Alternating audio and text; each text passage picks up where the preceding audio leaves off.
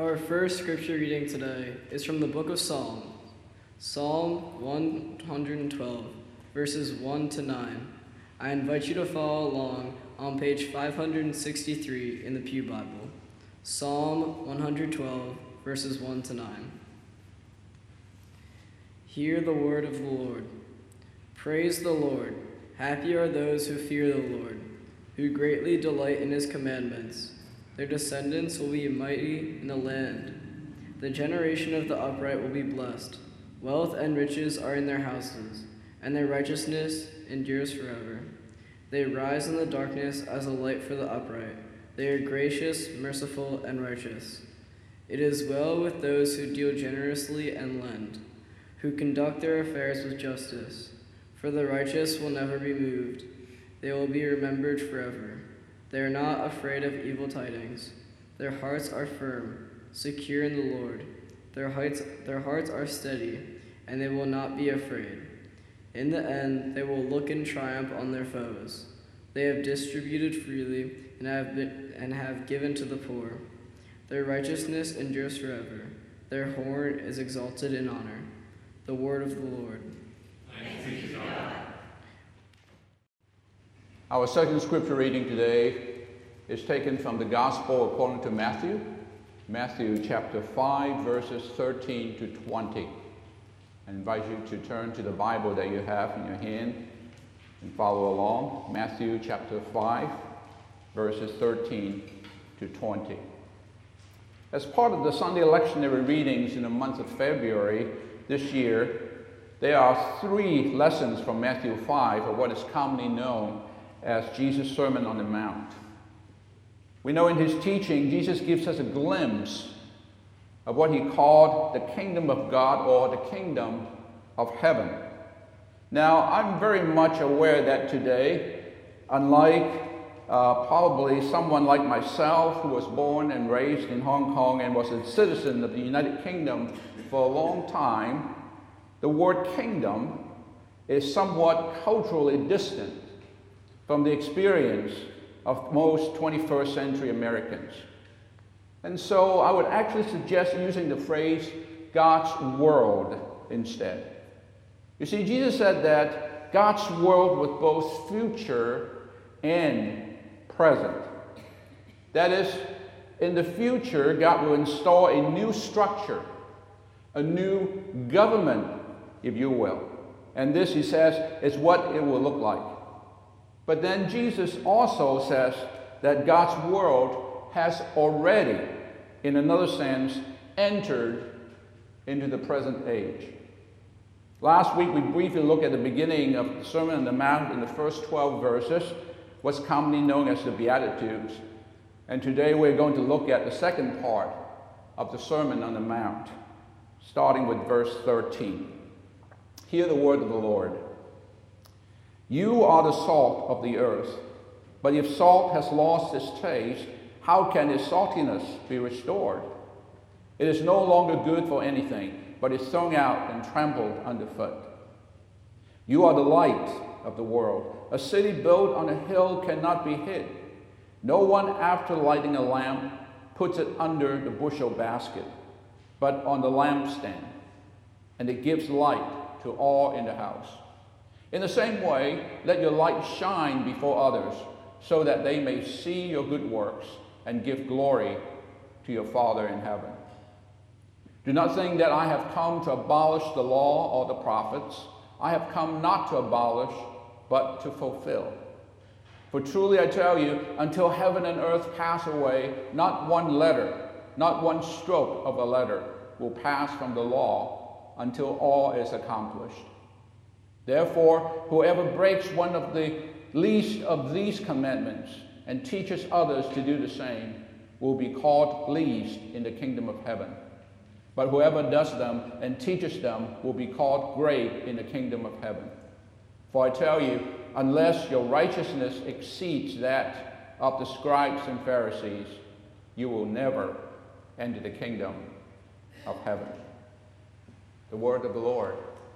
Thanks be to God. Now, you may say salt water is pretty useless. Sure, it plays a critical role in the delicate balance of the global ecosystem. But apart from that, for the average Joe, salt water is just regular water's annoying cousin, if you will. Apart from nursing the occasional sore throat or putting together a stellar fish tank, what good is salt water? Think about it. You can drink that stuff. You can water the lawn with it. And it feels so weird after swimming around in it that if you are like everybody else, you will immediately jump in the shower to remove it. That's right. Salt water is mostly useless. Until now, that is. You see, we have modern technology. And today it's getting easier and easier to transform salt water with its limited usefulness into fresh water. The kind that we humans really, really need. The process is called desalination. And it's taking off around the world, especially in areas where potable water can be hard to come by. Take the tiny island state of Singapore in Southeast Asia, for example. Just a few years ago, the country opened a desalination plant that can produce 36 million US gallons of fresh water every day by pulling it straight from the ocean. That's more than 10% of the country's supply. Through a simple but powerful process, places like Singapore now are able to remove the salt, rendering water that was of little use into water that helps people survive. While desalination is a good thing when it comes to water, Jesus tells us that it's a really bad thing when it comes to his people. You see, in the middle of his Sermon on the Mount, Jesus looks out over his followers all over the place and proclaims in verse 13 here, "You are the salt of the earth. But if salt has lost its taste, how shall its saltiness be restored? It is no longer good for anything except to be thrown out and trampled under people's foot." Those are tough words for sure, but in order to understand them, we need to grasp them from a first century perspective. For most people today, salt is a seasoning.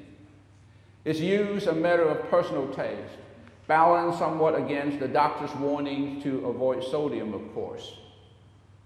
But that's only because refrigeration and canning technology have made its use in history. In the past, not so much in the present any longer. It's a food preservative back then, but it's now somewhat obsolete. In the centuries before refrigeration and canning, a modest supply of salt in the pantry greatly helped to expand the range of foods that could find their way onto the family dinner table year-round. That's why salt caravans, hauling sacks of stuff from mine to marketplace, were among the earliest commercial enterprises back in those days. Armies, in fact, have marched to secure supplies of it for their countries. And sometimes it has even been used as an alternate currency.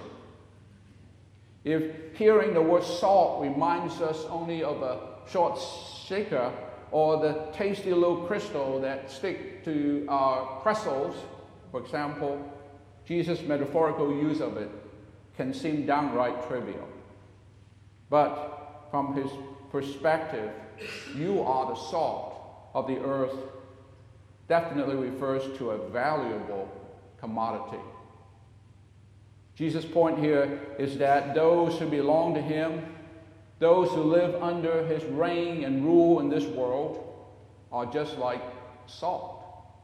When it's out of the water, it's incredibly useful and surprisingly valuable, not because it makes a great steak taste better, but because it can make God's world known to other people.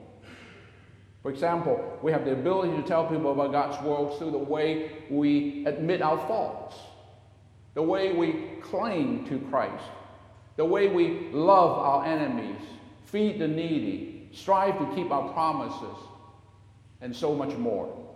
All of this Jesus goes on to outline later in his Sermon on the Mount.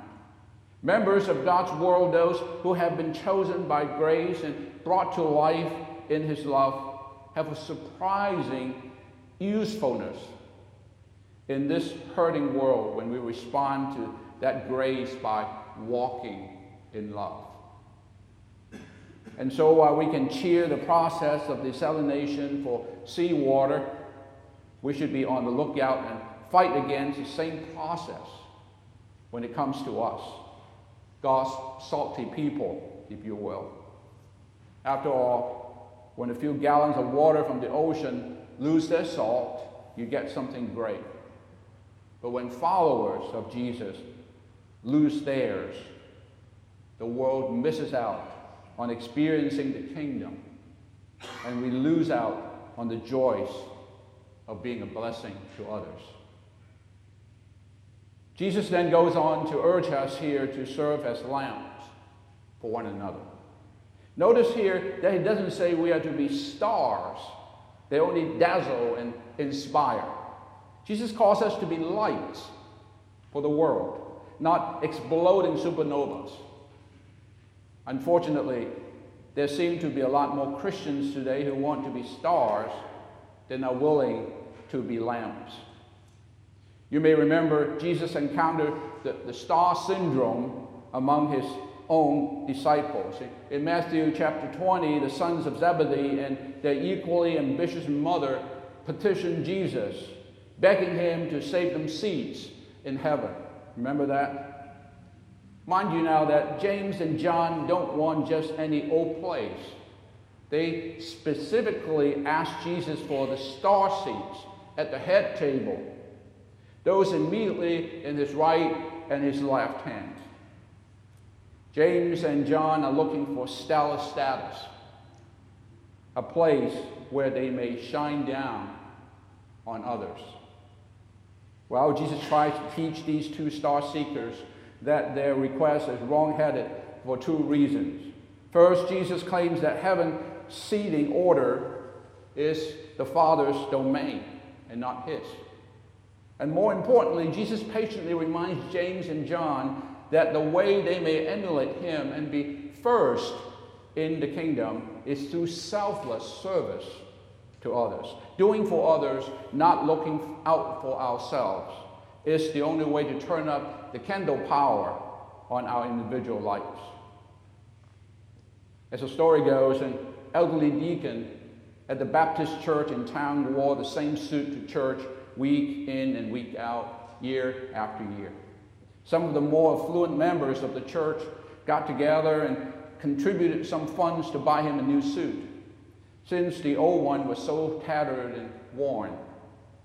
The deacon took the money quietly and without much fanfare. The patrons worried if they had offended him. But since it was a small town, they soon learned that he had gone to the best store in town to buy a new suit, and in the process had enough money left over to buy new shoes, a new shirt, and a new tie to go with the new suit. All the Baptists were waiting for him on Sunday. The faithful old deacon never arrived. Now, sure that they had offended him, the benefactor sent some of the other deacons to his home to see what happened. When they asked him about his new suit, he admitted that he had bought one, and he told them it looked really, really good on him. In fact, it looked so great on him when he got ready for church on Sunday morning that, quote, I looked at myself in the mirror at all my new clothes and how well I looked, just like a star, and I just decided to go to the local Presbyterian church instead. Well, okay, as James and John demonstrate, you see, there are lots of people today who wish they were stars. But what Jesus teaches here is the need for more lamp Christians. You see, lamb Christians are those who willingly burn out in service as both disciples and mentors for others. Now, we all know about being disciples of Jesus, but what does it mean for you and me to be modeled, to be mentored Christians? I believe the role of the Christian mentor is that of a lamp, helping illumine the pathway that lies directly at his or her students' feet, offering guidance and service in direct, maybe even pedestrian ways. As the psalmist says in our first reading today, they rise in the darkness as a light for the upright. They are gracious, they are merciful, and they are righteous. As a child, didn't you love to sing, "This little light of mine, I'm going to let it shine"? The only problem with that song is that it focuses exclusively on the single beam of light entitled emitted by our small singular lights. You see, Jesus wanted us to think corporately about the illuminating power he generates in each of us. The city built on the hill that he mentioned is not noticed because one lone light flickers in a window. It is really the combined wattage of an array of lights, each burning in its own place, but for a common purpose that sets the city ablaze in the midst of a dark and dreary night. George Bush, 41, may have said more than he realized when he touted the 1,000 points of light theme when he was president. You see, there are no lamps that cannot throw some light on some darkened portion of a fellow traveler's pathway. And so, take confidence in the potential power of your lamp, for its light source is truly unquenchable. The psalmist reminds us that the eternal flame of Scripture is always available to us for additional fuel. Your word is a lamp to my feet and a light to my path, remember? What's more, in your light, we see light. As disciples of Jesus Christ, as lights of the world, we have been fully qualified. And so, we need only let our lamp shine, that others may see and find a way, the truth, and the life. And so you may say salt and light are contrasting and yet complementary. Salt preserves what is, and light reveals what is to be. Well, salt works best by definition when invisible, when mixed in with food, and light works best when uncovered. The first enhances, whilst the second enlightens. But each, in its own way, is vital to human life. In his sermon, The Church, popular American preacher and writer Frederick Buechner, whom I quoted last week, also says, Jesus calls us to show his truth forth, live this truth forth. By the light of the world, he says, where there are dark places, be the light, especially there. Be the salt of the earth. Bring out the true flavor of what it is to be alive truly. Be truly alive. Be a life giver to others. That is what Jesus tells the disciples to be. That is what Jesus tells his church, tells us to be and do. Love each other. Heal the sick, he says. Raise the dead. Cleanse lepers. Cast out demons. That is what loving each other means. If the church is doing things like that, then it is being what Jesus told it to be. If it is not doing things like that, no matter how many other good and useful things it may be doing instead, then it is not being what Jesus told it to be. It's as simple as that. I'm sure for those here who love the game of basketball, may think you're a great basketball player when you're by yourself. The ball goes behind your back, under your leg, and right into the basket. I'm sure it's very impressive to watch you play by yourself. But let's just say one day, Joel Embiid or Ben Simmons of the Sixers came over to your house and wanted to play basketball with you. Well, suddenly you are not that good anymore, are you? Every time you go up to shoot, you kind of eat that ball.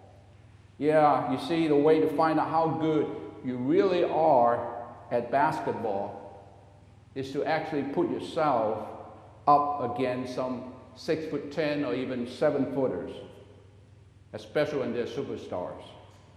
It's the same with us spiritually. We're not spiritual just because we get excited about a sermon or a song on Sunday morning. You see, Sunday is safe. We are surrounded by people who agree with us. The test of how good we really are spiritually, deep down inside, actually comes on Monday mornings. Indeed, for us to be a witness for God is to be a living sign of God's presence in the world. What we live is more important than what we say, because the right way of living always leads to the right way of speaking. When we forgive our neighbors from our hearts, our heart will speak forgiving words. When we are grateful, we will speak grateful words. And when we are hopeful and joyful, we will speak hopeful and joyful words. And so may our lives give us the right words, and may our words lead us to the right life. And may our God give us the ability to truly be salt and light in our bland and dark world, in order to bring someone just a step closer to Him. Amen.